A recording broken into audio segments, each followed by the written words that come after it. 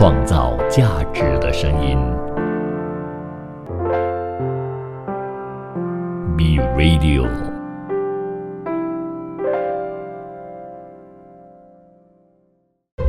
一段文字，一寸养分，一种体悟，一份感动。儿童文学品读会，儿童文学品读会，您日常的生活点缀。你好，我是 Vincent 武维。如果你一直都有在收听我的节目，或者是你从第一集就有开始收听的话呢，你知道其实我家里有一本书是艾薇老师的一本书，叫做《抢婴》，主要是一个散文集当中的其中一篇啦。那抢婴顾名思义啦，就是抢婴儿的故事嘛。那到底艾薇老师是谁呢？其实他是马来西亚一个很著名的儿童文学创作者哦，他写了很多的儿童文学小说的。那《抢婴》这本书啊，其实是收录了非常多他在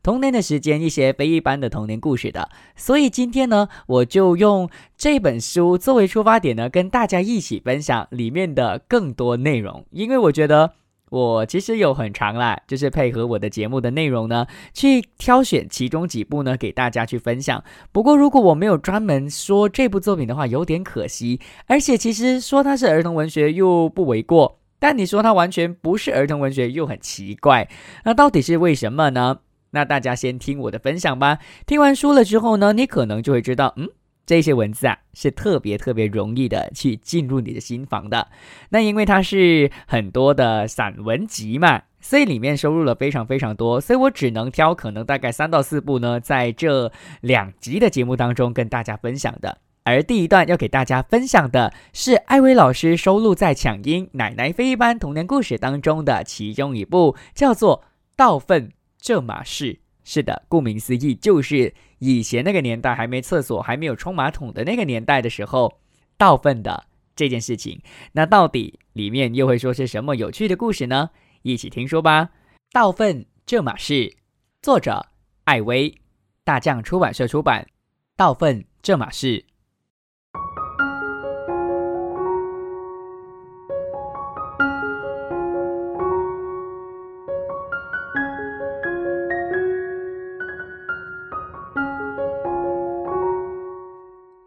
你再不用功读书，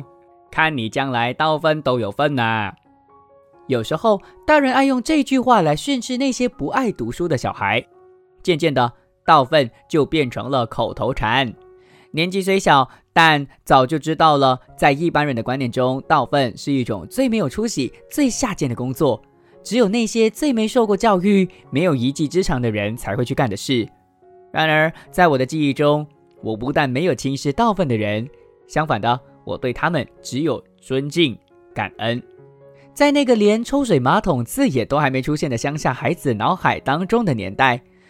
要不是这些倒粪夫不计辛劳任劳任怨担当这份人们最为歧视的工作的话，试想想我们每天排泄出来的这些秽物善后的工作谁来处理？60-70年前，即使已经有人使用抽水马桶，相信不但少之又少，而且只限于一些较大的城市，绝不普遍。小时候，小至我们的村子，大至10几里外的市区，家家户户用的还是一般的传统厕所，就是在厕所蹲的部分下面留一个洞，洞里置放一个铁质的马桶，然后由倒粪夫定期前来清理。这种工作通常是在一大清早进行，倒粪车来时，大家都还在睡梦中，看来是为了避免让人闻到那股特殊气味的缘故吧。然而在我们的村子里，有人连倒粪的钱也省掉了，他们索性在厕所下边挖个大洞承接秽物，有时候一蹲下去就会看到下边蠕动的粪虫，不禁全身发毛。当时在我们的村子里负责倒粪的是一个中年大叔，我们叫他阿叶叔。每次前来清粪的时候，只见他用一根扁担挑了2个大桶，先是将粪便倒进他的大桶里，然后用小锅边的水随意将粪桶清洗，再放回原位，而不像小城里的清粪夫一个换一个。当时年纪小，心里老是有个疑问，这些倒粪的人时时面对这些人体排出来的排泄废物，不会做呕吗？后来念到酒入铃兰之室，不闻其香；酒入鲍鱼之肆，不闻其臭之后，才了解到，原来人们对某种味道一旦习惯之后，嗅觉就会慢慢麻木了。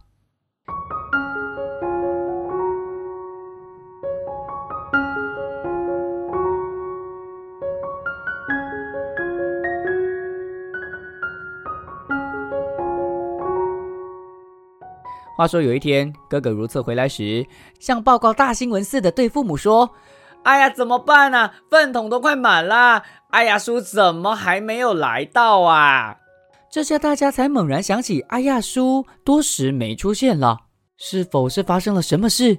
母亲建议父亲到镇上的咖啡店去打听。父亲回来后，得到了一个不好的消息，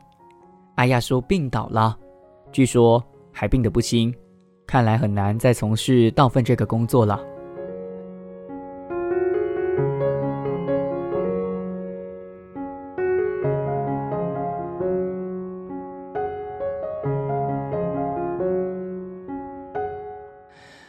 眼看厕所里的那一桶宝贝就快溢出来时，母亲忍无可忍，决定亲自动手。她当一众儿女面前宣布这个决定后，随即问道：我需要一个帮手，谁来帮我？过了好一会儿，竟然没人回应，一个个噤若寒蝉。看到母亲一脸失望之色，当时的我不知哪来的勇气，挺身而出，亲自请缨说：啊不，我来帮你吧。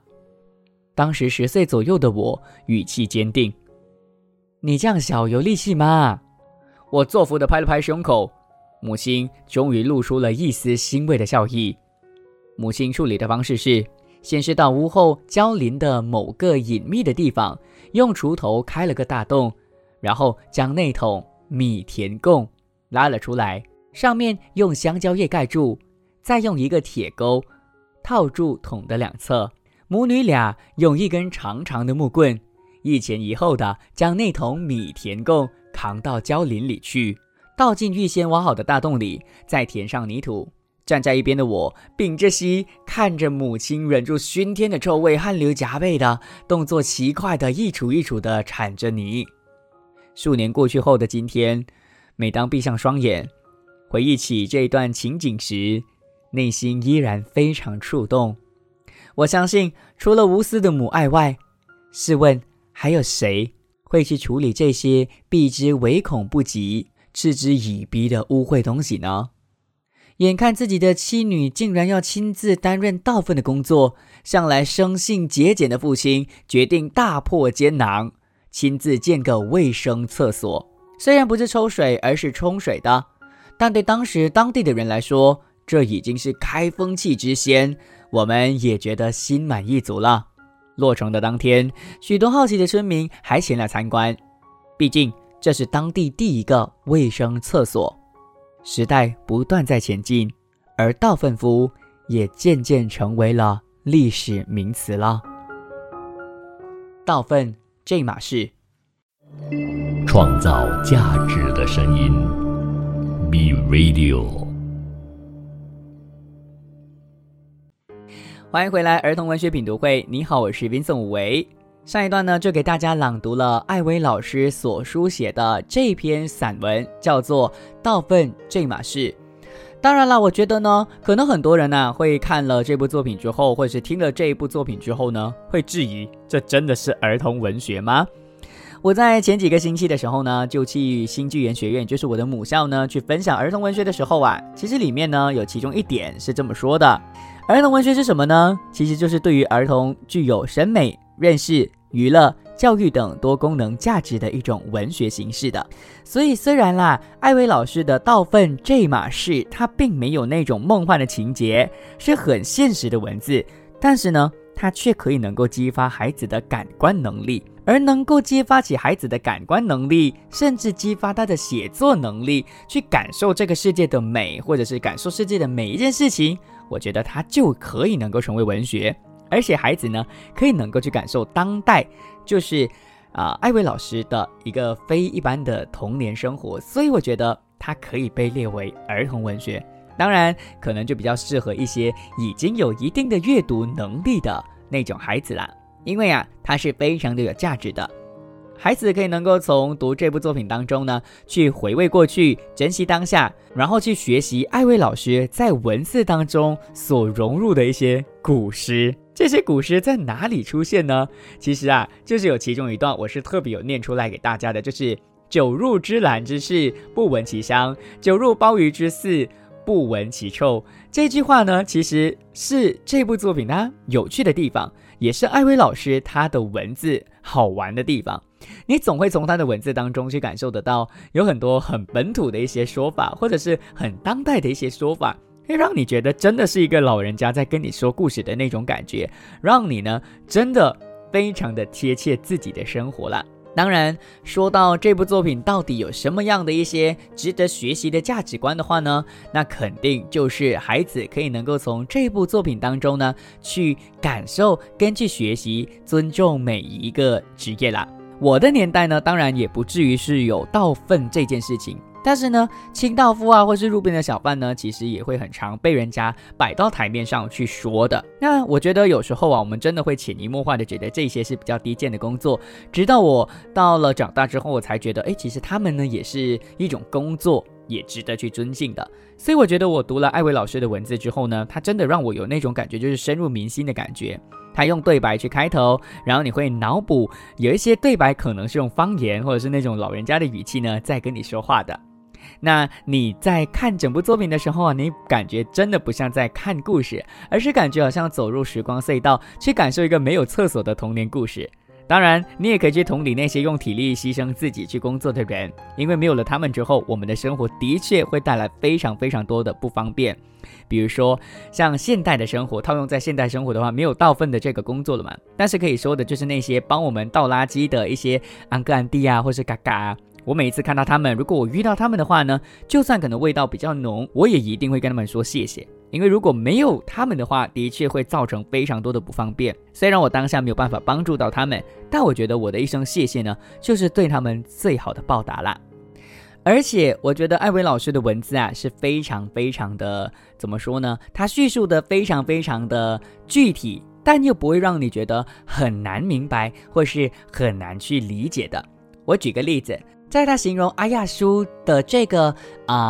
倒粪的工作的时候呢，他其实用了非常简单的大概6到7句的文字呢，去跟你形容到底阿亚叔他的这个倒粪的工作跟其他的倒粪的工作有什么不一样。重点就是在于你其实不会在过程当中感觉到任何一丁点的恶心，你也不会觉得同情或者是可怜他，反而会有满满的敬重跟满满的敬意。这就是为什么我把倒粪这码事放在今天艾薇老师的童年故事这集当中的第一段跟大家分享。所以希望如果你有机会的话呢，你可以把这部作品买回家去看，然后你就可以能够更加的感受得到艾薇老师的童年的年代到底有多么多一些我们现在的人没有办法去感受的事情哦。而且我也觉得啦，不管是什么年龄的人去看艾薇老师的这部作品的话呢，都会有感觉的。像我根本就没有经历这个年代嘛，但是如果你是爸爸妈妈，你可能是70后，你可能是，那你看这部作品的话，我相信你可能有经历过艾薇老师的那个年代，或者是它会更加贴切你的生活，那你就更加容易的能够从中的去感受到艾薇老师的那一份虽然辛苦，但是却对他来说非常美好的童年回忆。所以特别推荐大家可以能够去到大匠书局，或者是去到我们的各大的就是我们的马来西亚的任何的一个书局呢，去找大匠书局出版社所出版的这部作品。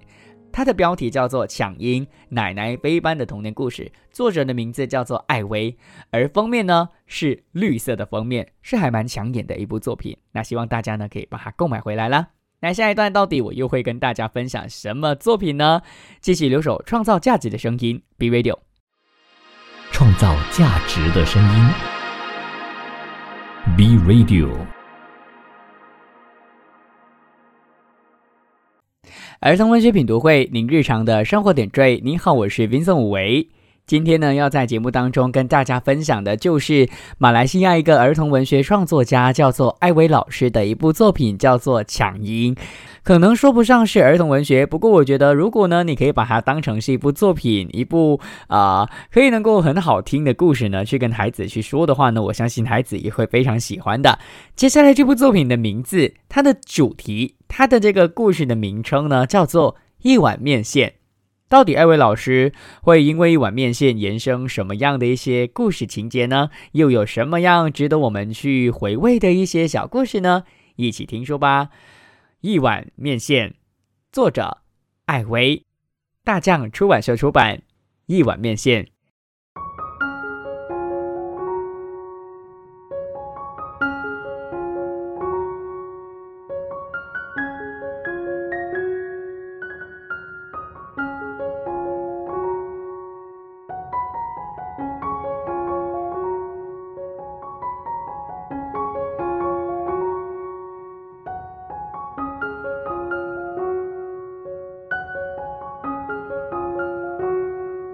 现在的小孩真幸福，一出世就有所谓的满月之庆，然后是周岁生日，接着是每年生日的庆生会，上了幼稚园还会广邀同学去出席生日派对，喜气洋洋的庆祝一番。我们这一辈可没有这个福分了，小时候并不知道每一年哪一天是自己的生日，兄弟姐妹也是如此，直至7、6岁的时候才是第一次过生日。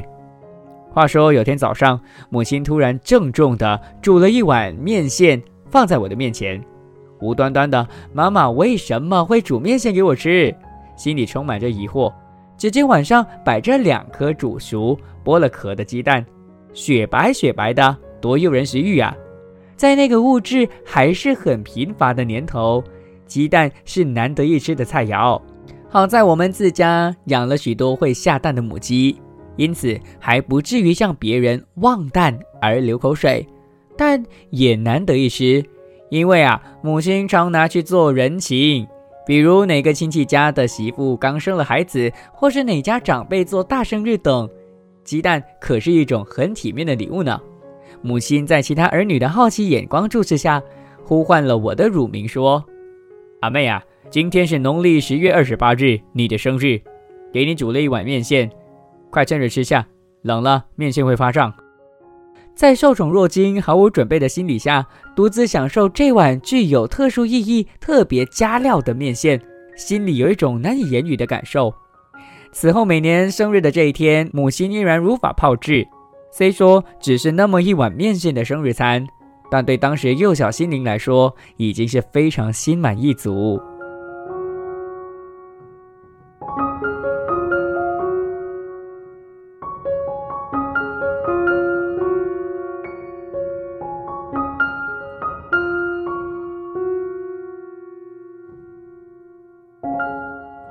8岁那年正式报名入学，原来我真正出生的日子是阳历1941年12月16日，这才发现等到年纪渐长，决定今后再也不过生日了。对我国历史如果有稍微涉猎的人，应该都记得日本入侵我国的日期正是我出生后的1个月。从这一天开始，我国人就遭受了3年零8个月的痛苦日子。据母亲告诉我，当时村民知道了这个晴天霹雳似的消息后，我们一家也不得不徒步到山洼里去避难。当时父亲用脚踏车分别载着大我3岁和6岁的姐姐和2哥，母亲则抱着非常小的我和大哥紧紧跟随在父亲后面。据说当年有不少的父母亲就为了怕婴儿一时的哭啼声暴露了行踪，让日本兵发现，只好狠心的将自己出生的骨肉丢弃路边，让好心人捡去。感谢母亲始终保留了我，因此在我心中，母亲给我的爱总是比别人多了那么一点。母亲还说，当时的我由于母乳不足，营养不良，导致双眼睁不开，一直担心着我的眼睛会不会因此而瞎掉。幸好当时有位与她同姓逃难的妇女，每天用她自己腌制的咸菜叶沾了清水，细心地为我清洗眼部。不久之后，眼睛总算恢复正常了。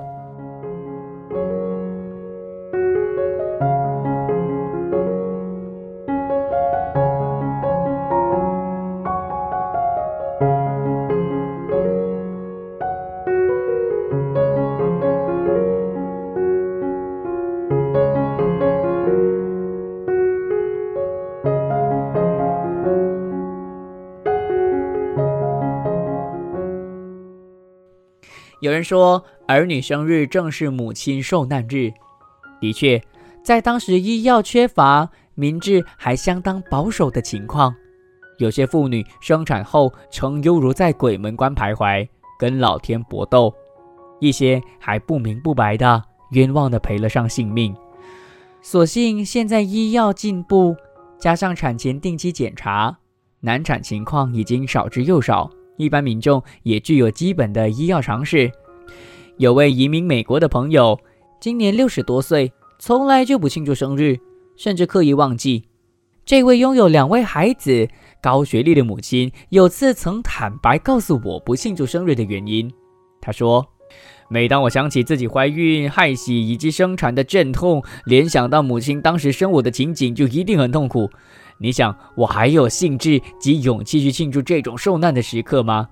我的生日就是母难日啊！说的也是。记得有次母亲曾对我们姐妹说过一句话，女人生孩子时，一只脚跨在阳间，另一只脚已经放在棺材里。讲者淡然，听来壮烈。所以我非常赞同台湾前资深报人林金开先生在一篇文章里写过的几句话。他说，自古英雄榜上不留母亲的芳名，而天下母亲都志不在此。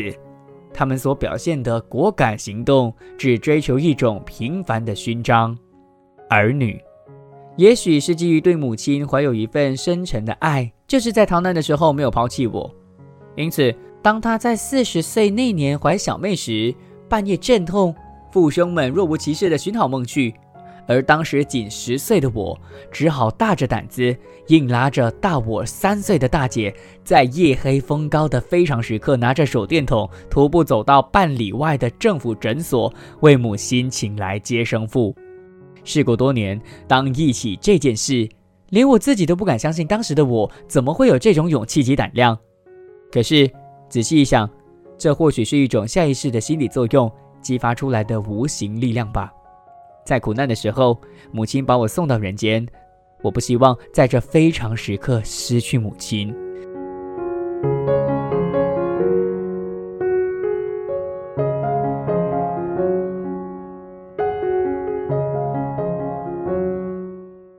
母亲是个目不识丁的人，然而从我懂事开始，母亲的一言一行却默默地影响了我。不错，她只是一个极其平凡的女性，但在我眼中，她却是一个了不起的母亲。一碗面线，创造价值的声音 ，Be Radio。谢谢你继续留守创造价值的声音 B Radio， 这里是儿童文学品读会。你好，我是 Vincent 武维。前一段呢，就给大家朗读了艾薇老师的其中一部故事，叫做《一碗面线》。没有想到只是一碗面线呢，就可以能够让艾薇老师联想到这么多这么具体的故事。尤其是当他说到我们的生日是母亲的受难日的这样的一个说法的时候呢，我相信呢，现在的孩子是没有办法感受得到的，因为我们并不是在那个物质匮乏的一个年代嘛，就是我们想要得到什么东西都有，但在于那个非常难得到想要得到的东西的年代呢，没有想到接生竟然是一个这么奢侈的事情诶。在里面呢，艾薇老师有提过，就是呢，在那个年代啊，如果你真的不是要生非常非常严重的病的话呢，他们是不会去医院的，因为对他们来说，医院是一个很避忌的东西。所以我觉得我看了这部作品之后呢，我觉得我可以站在孩子的这个角度去思考，因为我们孩子呢是很习以为常的一种生日啊，在那个年代竟然是一个这么难得的事情，甚至是他们连自己的生日在几时都不知道的。而这个不知道自己生日在几时的背后呢，其实寓意着什么呢？寓意着那个年代的那一种可能到处奔波的这种时代背景吧。所以啊，与其说一碗面线这部作品它是不是儿童文学，我真的没有办法确定，因为你可以让孩子读，那对我来讲，如果孩子读得懂，孩子能够感受的话，我就可以把它归类为儿童文学。不过我更加确定的就是，其实艾薇老师的文字呢，可以被归类为大众文学，大人看了之后呢，一定可以能够去回味当初的那份感觉，而孩子看了之后呢，就会有满满的那种敬意或是满满的感谢之意。感谢妈妈把我们生下来也好，或者是感谢现在被出生在这个年代都好，反正呢，从艾薇老师的文字当中，你会感觉到满满的窝心感。所以呢，今天的整段节目啊，都会用到这个我上一段所用的背景音乐。只要出现那个背景音乐的话，大家就知道其实故事呢就会往很温馨的路线去前进的。当然我觉得这一篇呢，其实还有一个我很棒很喜欢的一个点，就是呢，你会看到很多古代人的那种智慧哦。像里面就有提到嘛，艾薇老师小时候的时候，他的那个眼睛睁不开嘛，那他就有一个当时候跟他一起逃难的跟他同姓的一个妇女呢，就用了一个他自己腌制的咸菜叶呢，去把他的眼睛给抹一抹之后，他就看得到了。那我上网搜了之后呢，我当然什么都搜不到，那我相信这个应该没有任何的科学根据，不过就真的很神奇，所以让我回想起其实我的童年生活当中也有很多偏方比如说我阿嬷就说，如果眼睛生眼针的话呢，你就要在自己的某一只手的某一个手指绑上黑线，那自然而然的就会好。那这种绑上黑线的这个方法呢，在于槟城话来讲，我们叫做它是一个管其实应该就是我们所谓的诀啦，就是绝妙的诀，或是一种行动，一种技术吧。反正我觉得不管它真的有没有科学根据都好，大家相信了之后，或许是因为这种你相信它了之后的这个想法，就真的让它好了。反正啊，我在读艾薇老师的作品的时候呢，我虽然不是那个年代的人，但我还是会回忆到我自己的童年的。简单来说啊，艾薇老师的文字呢，总会让你感受到满满的窝心感之余呢，还可以能够感受到那个年代的人虽然没什么读书，但是呢，却有着我们这个年代的人没有的东西。比如说还有另外一点是我特别喜欢的，就是啊，你总可以能够在艾薇老师的这个文字当中看到很多他穿插的一些那个年代的人很爱用的俗语，而这些俗语可能没有收录在字典当中的，但是你就会觉得非常的生活化。比如说在刚刚的一碗面线当中啊，就有人说过嘛，就是当女人在生孩子的时候，一只脚跨在阳间，另一只脚呢已经放在棺材里。我觉得这些呢其实也不是说没有道理的，但是呢你却能够感受到当时候的人他们的生活的实体的状态。就像我老爸常常跟我说的啦 OK， 就是如果你很三八，你没有看过一些大物见小物的时候呢，有一个我爸说的俗语叫做看大蛇帮塞，就是看大蛇大便啊。大家都知道大蛇是不会大便的嘛，但是呢我爸就用了这样的一个说法去跟我说，我记到现在。反正总的来说啊，艾薇老师的《强音》这部作品呢，它就是要让你感受奶奶飞般的童年故事嘛。里面呢可以让你又温馨的又很快乐的很欢乐的去感受奶奶的非一般生活。然后当你可以能够透过文字去感受跟去回忆的时候呢，我觉得艾薇老师他就成功了，因为我相信可以让你回忆跟可以让你感受到生活的温暖跟温馨呢，就是这部作品最重要的宗旨。那到底下个星期我又会聊些什么艾薇老师的抢音奶奶非一般童年故事当中的哪一篇呢？下个星期继续留守创造价值的声音 B Radio 之儿童文学品读会，我会继续的跟大家说这部作品当中的另外2则故事。别走开，下个星期同样时间同样电台再见咯，拜拜，我是 Vincent 武维。创造价值的声音 B Radio。